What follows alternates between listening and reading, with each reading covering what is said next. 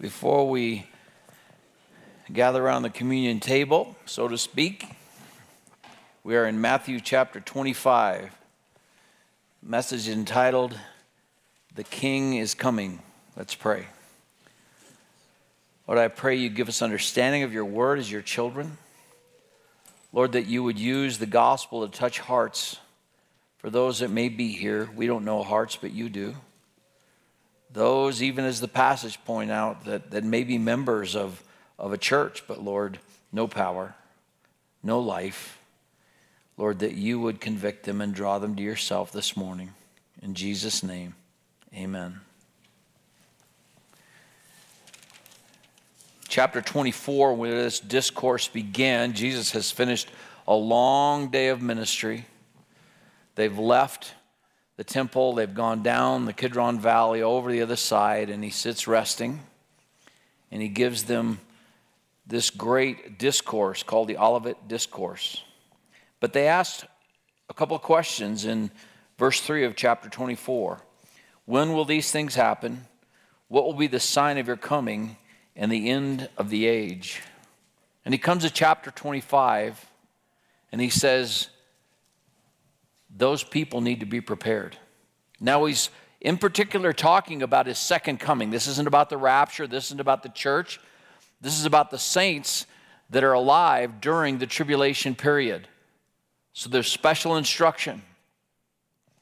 And there's all of these terrible, awful things that are going on during the tribulation. When you read Revelation, where we get more information about this time, Jesus is unrolling the scroll, and as he breaks the seals, which is the title deed to the earth, and the earth he's redeeming the earth back to himself. And during that time, there's going to be all these terrible judgments taking place, but there's also going to be a great time of harvest take place. Many, many people are going to come to know Jesus Christ as their Savior. The whole nation of Israel is going to recognize they missed their Savior. As a nation, they're going to turn to him, but it's going to be Holocaust. It's going to be an awful time. And if any people ought to be ready, it seems that those people should be ready. But he begins here in chapter 25, and he says, verses 1 through 13, make sure you're prepared. Then the kingdom of heaven will be comparable to 10 virgins who took their lamps and went out to meet the bridegroom. 5 of them were foolish and 5 were prudent. For when the foolish took their lamps, they took no oil with them. But the prudent took oil in flasks along with their lamps. Now while the bridegroom was delaying, they all got drowsy and began to sleep. But at midnight there was a shout, behold, the bridegroom, come out to meet him. Then all those virgins rose and trimmed their lamps. The foolish said to the prudent, give us some of your oil, for our lamps are going out. But the prudent answered, no, there will not be enough for us and you too. Go instead to the dealers and buy some for yourself. And while they were going away to make the purchase, the bridegroom came, and those who were ready went in with him to the wedding feast, and the door was shut. Later, the other virgins also came, saying, Lord, Lord, open for us. But he answered, truly, I say to you, I do not know you. Jesus says, be on the alert then, for you do not know the day nor the hour. Now, believers alive during that time will know from the time of the signing of the covenant between the Antichrist and Israel, there's 7 years, but the day, the hour, they don't know. So he says, be on the alert. Now, weddings were a really big deal in those days. Traditionally, a Hebrew wedding began with an engagement, and you just didn't get engaged. There had to be a divorce because two families are coming together. And so if those dads, those fathers made that contract for a wedding, then that was going to happen. And if for some reason it didn't happen, there had to be a divorce.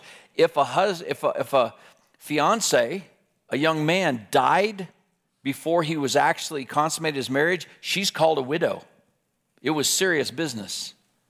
And so Dr. Bookman teaches us that what would happen is the father had his estate, and after this deal was made, he'd say, son, now you just build a room on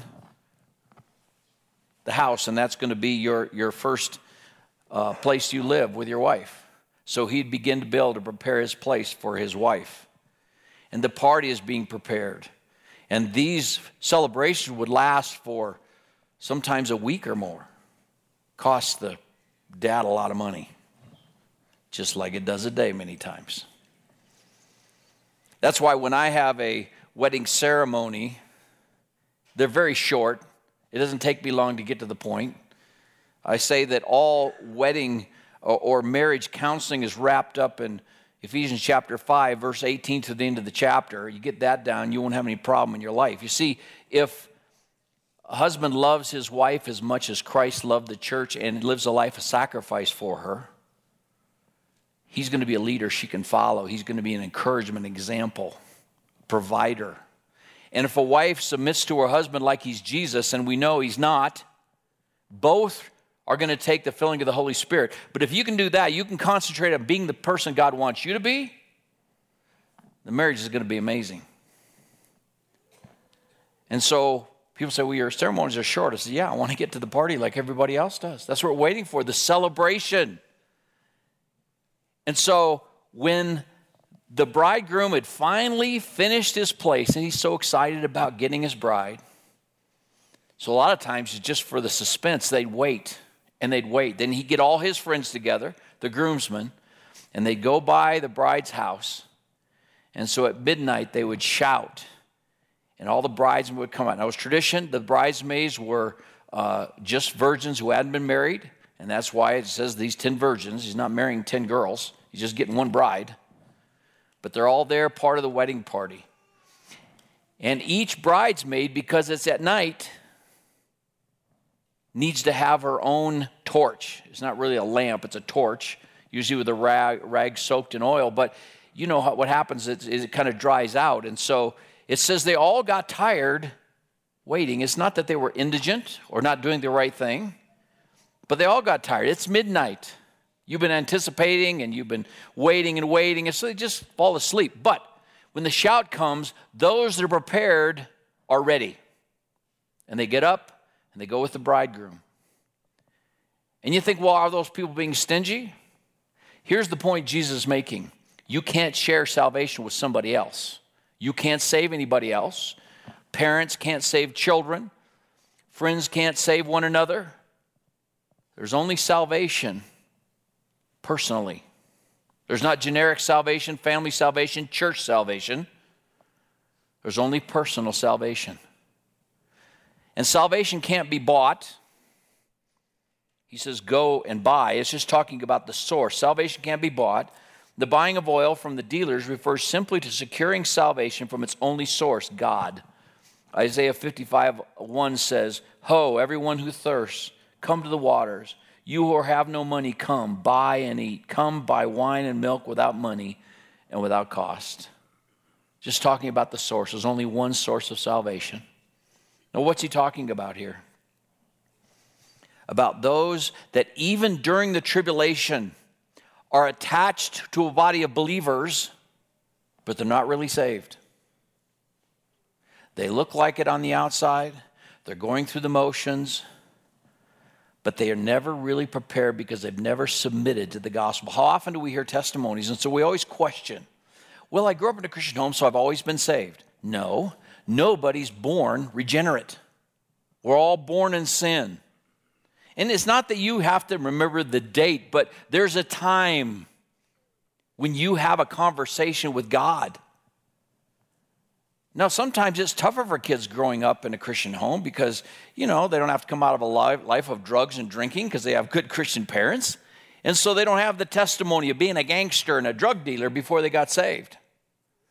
And so sometimes we're always looking inside for the answers. You're never going to find the answer for salvation by looking inside and think, well, am I good enough? No. The answer's in the Scripture. Have you submitted? Romans 10:9 and 10. Have you had that conversation with God? Romans chapter 10:8 says, the word is near you. It's close. It's nigh. It's in your heart. It's in your mouth. The word of faith that we're preaching, what's he saying? You got to have a conversation. Just like in the Old Testament, he said, come now, let us reason together, saith the Lord. Though your sins be as scarlet, I'll wash them white as snow. Though they be red like crimson, I'll wash them whiter than wool. Conversation with the Lord. Nobody's born a Christian. There has to be a submission to the gospel. And some people are just afraid when it really gets down to it. They don't want to, they understand the cost. Jesus said, if any man will come after me, let him deny himself. You can't do it on your own. Take up your cross and follow me. What does that mean? It doesn't mean you're going to the sign of the cross now. He was going to the place of sacrifice. He was saying, your life is my life. And it's only by the supernatural intervention of the Holy Spirit that a person realizes their lost condition and is given the gift of faith. Ephesians 2:8-9. By grace are you saved through faith, and that not of yourselves. Even the faith to believe is a gift of God, not of works, lest any man should boast.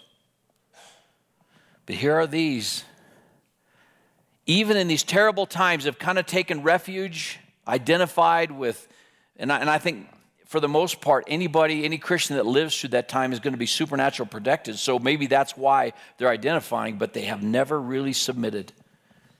And the saddest words any human being can hear, this Sermon on the Mount, Jesus said the same things. How many will come into me that day at the judgment and say, Lord, Lord, we've done many wonderful works, we've cast out demons.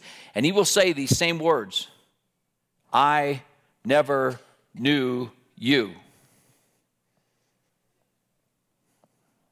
It's too late. When the king comes back, when the king came the first time, people had opportunity after opportunity. But once the king shows up with his second coming and you haven't received Christ, it's too late. We said before, many think, well, I'll just wait to the rapture and then I'll see, oh, I wasn't saved, so I'll get saved then. If you're not saved during the age of grace, how can you guarantee you won't believe the lie? Because it's about your life. Then he goes on to say, not only you need to be prepared, but you need to be invested.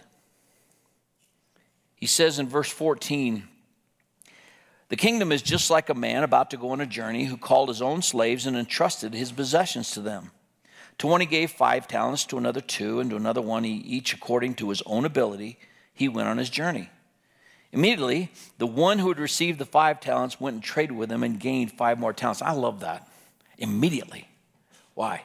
This guy is so excited about the opportunity of doing business for his king, for his master. He's excited. It's not a drudge. It's not like, well, I'm going to do something with his stuff. He is excited because that's his business, the kingdom. And he goes and he invests, and he makes 5 more talents. In the same manner, in other words, immediately, the second one was given 2 talents. Now remember, the Bible says that the master gave according to their abilities. Listen, every believer is given spiritual gifts and opportunities. Each one of us are equal in our salvation, and we're not going to be judged for like some people, they have gospel guns. They put notches every time they think they get somebody to make a decision. Well, that's wrong because we don't save anybody. And we're not the ones keeping the tally. The Bible says that in 1 Corinthians 3 that one day all of our works will be made manifest. It's like you can build with gold, silver, precious stones, or you can build with wood, hay, stubble. Your choice. Paul said the foundation's laid, that's Jesus Christ. But the Bible says we will be judged by our faithfulness to what God has put into our hands. Now listen, remember, this is during the tribulation. So these are people that get saved and they get busy about the king's business in spite of all the persecution, all the trouble, all the judgments that are going on. These are people that are so excited about being Christians, even in the face of death. And so he gets his 2 talents and he goes out, he gets 2 more. But he who received the 1 talent went away, dug a hole in the ground, and hid his master's money. Now, after a long time, the master of those slaves came and settled accounts with them. The one who received 5 talents came up and brought 5 more talents, saying, Master, you entrusted 5 talents to me. See, I've gained 5 more talents. His master said to him, Well done, good and faithful slave. You are faithful with a few things. I will put you in charge of many things. Enter into the joy of your master. Also, the one who received the 2 talents came up and said, Master, you entrusted 2 talents to me. See, I've gained 2 more talents. You see the joy in the ministry? the joy for the opportunity of doing business for the King. They were so excited. And it takes risk, doesn't it? When you really live for Jesus, it takes a risk. Even more so during this time of tribulation.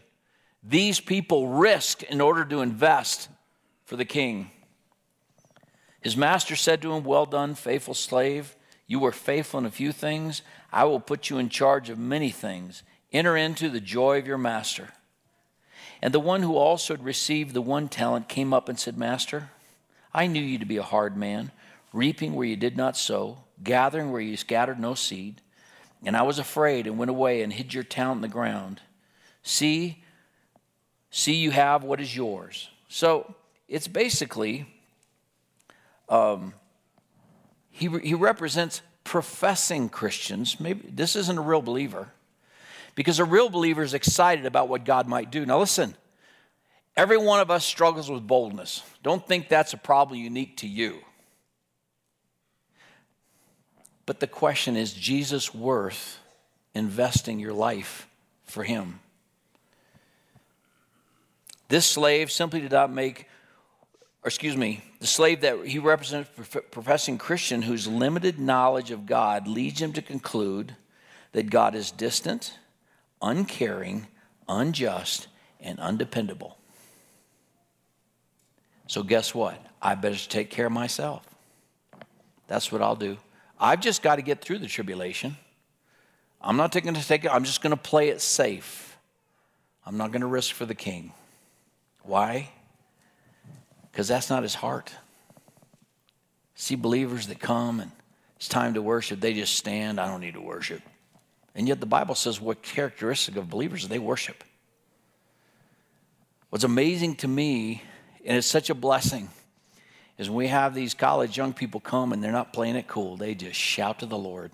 You should have heard when we had our men's fellowship feast, all the college guys are right over here. Guess who was lifting the roof off this place? Those college guys, man. Made the old guys sing louder too. Worship is something that comes from our heart. The desire to praise the Lord for all of his wonderful works. For the greatest work that he took our place, us as sinners, on the cross. And every true believer desires to please his master. So it says in 2 Corinthians chapter 5, Paul's giving new information. He said, now you see you're absent from the body, you're present with the Lord. That ought to give you courage. What's the worst thing can happen in your life when you invest your whole life for the Lord? Well, death. No, that's not the worst thing that can happen. The worst thing that can happen is you hide your talents and your gifts in the ground and you don't do anything for the Lord. You show up like that fig tree with nothing but leaves for the master, no fruit. And it seems to indicate that there is no such thing as a fruitless believer. So he gives this explanation, basically calling his master uncaring, greedy. He reaps where he doesn't sow, and he just takes it all for himself. And the master says, you wicked, lazy slave, if you knew that I reaped where I didn't sow and gathered where I scattered no seed, then you ought to have put my money in the bank. On my arrival, I would have received at least my money back with interest.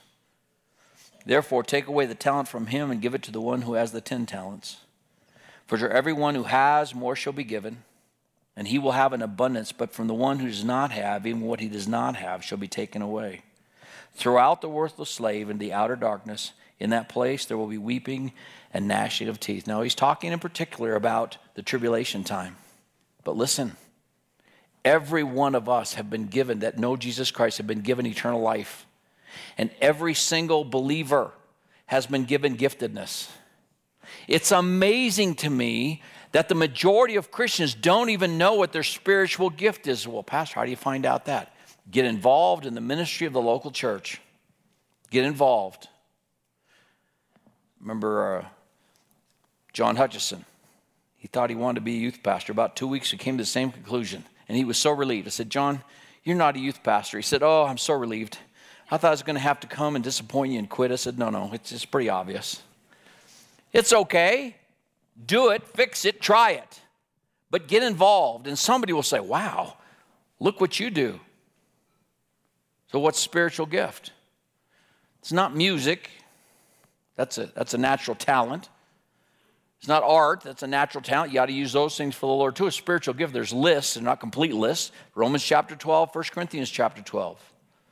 And every believer has a mix of spiritual gifts. For what? Ephesians 4, 11 and 12 says, so that the body will be built up, so that we'll be mature. Because as you minister your spiritual gifts to me and I minister them to you and we minister to one another, as we mature, we all come to the measure, the stature of Jesus Christ. We grow up in Christ. That's how you mature, by ministering your gift. If you don't know what your gift is, how do you know where you're supposed to be investing? Paul wrote in Philippians chapter 1, for me to live is Christ. Here Paul is in prison, and he says, I'm going to be released. Now he had two options. He was going to be released by death, and he said, that's far better. You see, he had invested his life so much that it was time, and he said, that would be better. But he said, I'm pretty sure the Lord wants me to stay and minister to you, and that's fine with me because my life is Christ. My life isn't on the weekends. I go to church on Sunday. My whole life, everything I do is for Christ. So when Christ has priorities given us in Scripture, we just say, well, I'm busy. I don't have time to minister. I don't have time to serve. I don't have time to speak for the Lord. I don't have time to go for the Lord. Now listen, God's not called everybody to be an international missionary. He's not called everybody to be a pastor, but he's called every one of us to invest all of our lives. And you know what? That's where the joy is. That's where the joy is. As a pastor, I'm not saying, hey, you know what your spiritual gift is. You ought to feel bad. I'm telling you that because, listen, you're missing out on the joy of being able to one day hear from Jesus Christ, well done, faithful servant. That's the greatest joy. And the last part, verses 31 through 46. Be prepared, be invested, and lastly, be warned. Judgment is coming. Now, there's three judgments that are important to us that we think about. The first is the Bema judgment for believers. That's where we're going to be rewarded for faithfulness. Paul talks about that, as we mentioned already, in 1 Corinthians chapter 3. Marriage supper of the Lamb, where there's going to be those rewards for faithfulness. Beatings aren't going to be handed out because Jesus took all of our sin on the cross, but it's rewards. Remember he said the first shall be last. I was talking to Billy yesterday, and he said, it hit him. You know what that is when you go to the Olympics, and Paul's using that as an example many times, the ancient Olympics. The first shall be last. Who gets the reward first? Third place. Third place. And then who gets the reward second? Second place. Who gets the reward last? First place. The last shall be first, and the first shall be last. Everybody in heaven is going to be glad to be there. Everybody. You're going to be perfected in righteousness. You're going to be there in the presence of God for all eternity. But oh, to show up and hear well done. That's the Bema judgment. Then here is the sheep and goats judgment. That's what he's talking about. When Jesus shows up, there's going to be a judgment. We already talked about the rapture. Two are going to be in the field working. One will be taken, one taken away. Two are going to be grinding at the mill, one taken, one taken away. The taken away there is to judgment. That's not the rapture. Well, it is a rapture, but they're taken away to judgment.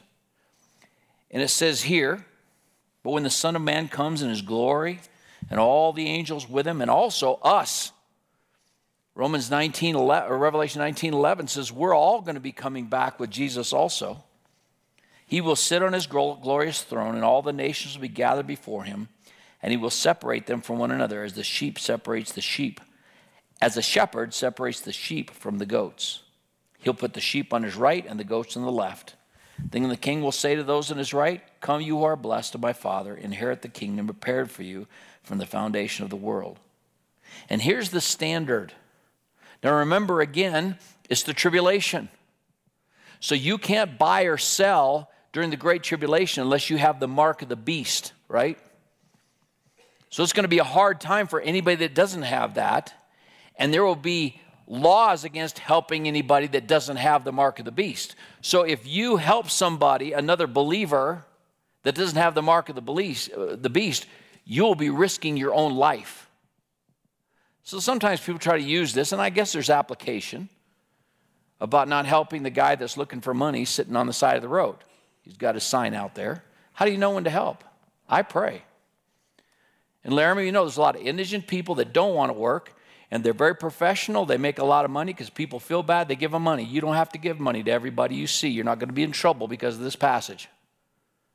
You pray about it. There's some people that genuinely need help. But the Bible says you're not going to find the righteous begging bread. Why? Because we can go to God. We can pray. We don't have to stand out there and look for a handout. There's other people that have genuine needs. And the Bible says our first responsibility in James is to love one another. And if you say to your brother, be thou warmed and filled, brother, I'm praying for you. When you have the ability to meet his need, big question, how does God's love dwell in you? On the other hand, this passage is talking about those that are suffering because they're believers and going without during the tribulation. And they said, the king says those on his right, come you blessed of my Father. Verse 35, for I was hungry and you gave me something. I was thirsty and you gave me something to drink. I was a stranger, you invited me in. Naked and you clothed me. I was sick and you visited me. I was in prison, you came to me. That is a risk. Going to visit a believer in prison during the time of tribulation, you're risking your life. What does it take? It means that you have more than just physical life. You're not afraid anymore. That you have the motivation of the Spirit. You've invested your whole life for you to live as Christ and to die as gain, and you're not afraid to go and visit and minister to those that don't have the mark of the beast. Then the righteous will answer him, Lord, when do we see you hungry and feed you, or thirsty and give you something to drink? When do we see you stranger, invite you in, or naked and clothe you? When do we see you sick or in prison and come to you? The king will answer and say to them, truly I say to you, to the extent that you did it to one of these my brothers of mine, even to the least of them, you did it to me. Then he will also say to those on the left, depart from me, accursed ones, into the eternal fire, which has been prepared for the devil and his angels.